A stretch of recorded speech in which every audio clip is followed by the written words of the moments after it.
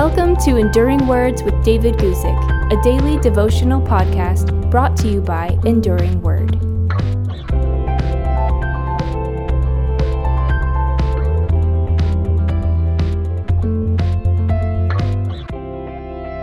Today we're taking a look at James chapter 5, verses 9, 10, and 11, and we're looking at some examples of patient endurance. We read this. Do not grumble against one another, brethren, lest you be condemned. Behold, the judge is standing at the door. My brethren, take the prophets who spoke in the name of the Lord as an example of suffering and patience. Indeed, we count them blessed who endure. You've heard of the perseverance of Job and seen the end intended by the Lord, that the Lord is very compassionate and merciful. Again, that's James chapter 5, verses 9, 10, and 11.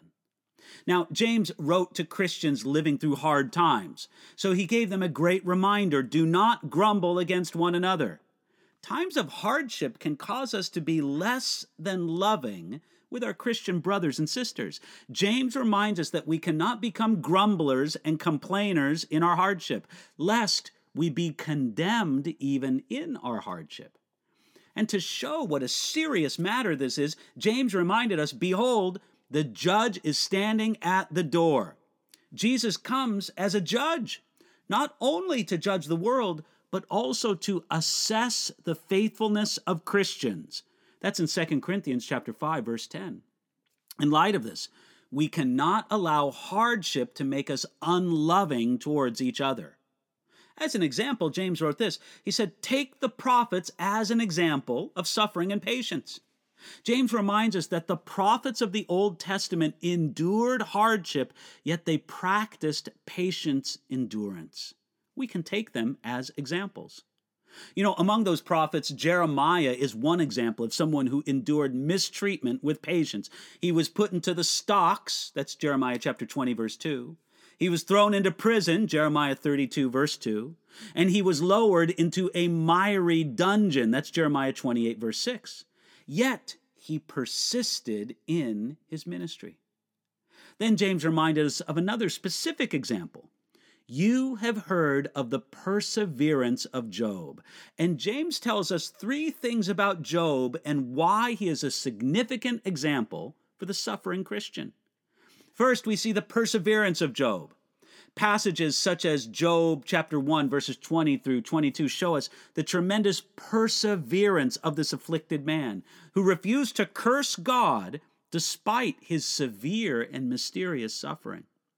Secondly, we see the end intended by the Lord. Speaking of the ultimate goal and purpose of God in allowing the suffering to come upon Job. Perhaps the greatest end intended by the Lord was to use Job as a lesson to angelic beings, even as God promises to use the church. That's in Ephesians chapter 3, verses 10 and 11. But God's good purpose in such difficult times makes all the difference. You see, if a man were to attack me with a knife, I would resist him with all my strength. I would count it as a tragedy if he succeeded. Yet if a surgeon comes to me with a knife, I welcome both him and the knife. Let him cut me open even wider than the man who's attacking me with a knife, because I know the purpose of the surgeon is good. It's necessary.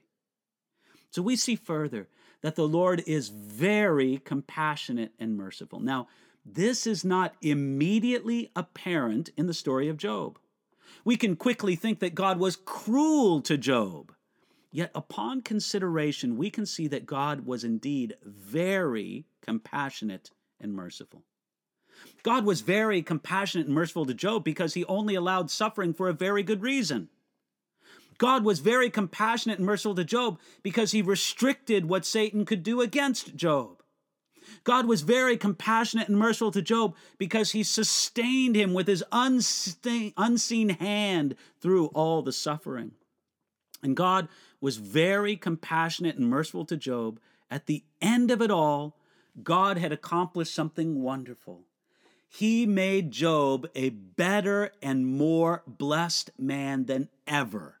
Remember that as good as Job was at the beginning of the book of Job, he was a better man at the end of it. He was better in character, he was more humble, and he was more blessed than ever before. In all of this, we see a wonderful example of the kind of patient endurance that God works in his people. Invite him to work it in you and through you today. Thanks for listening to Enduring Words with David Guzik. For more information about David's ministry, visit enduringword.com.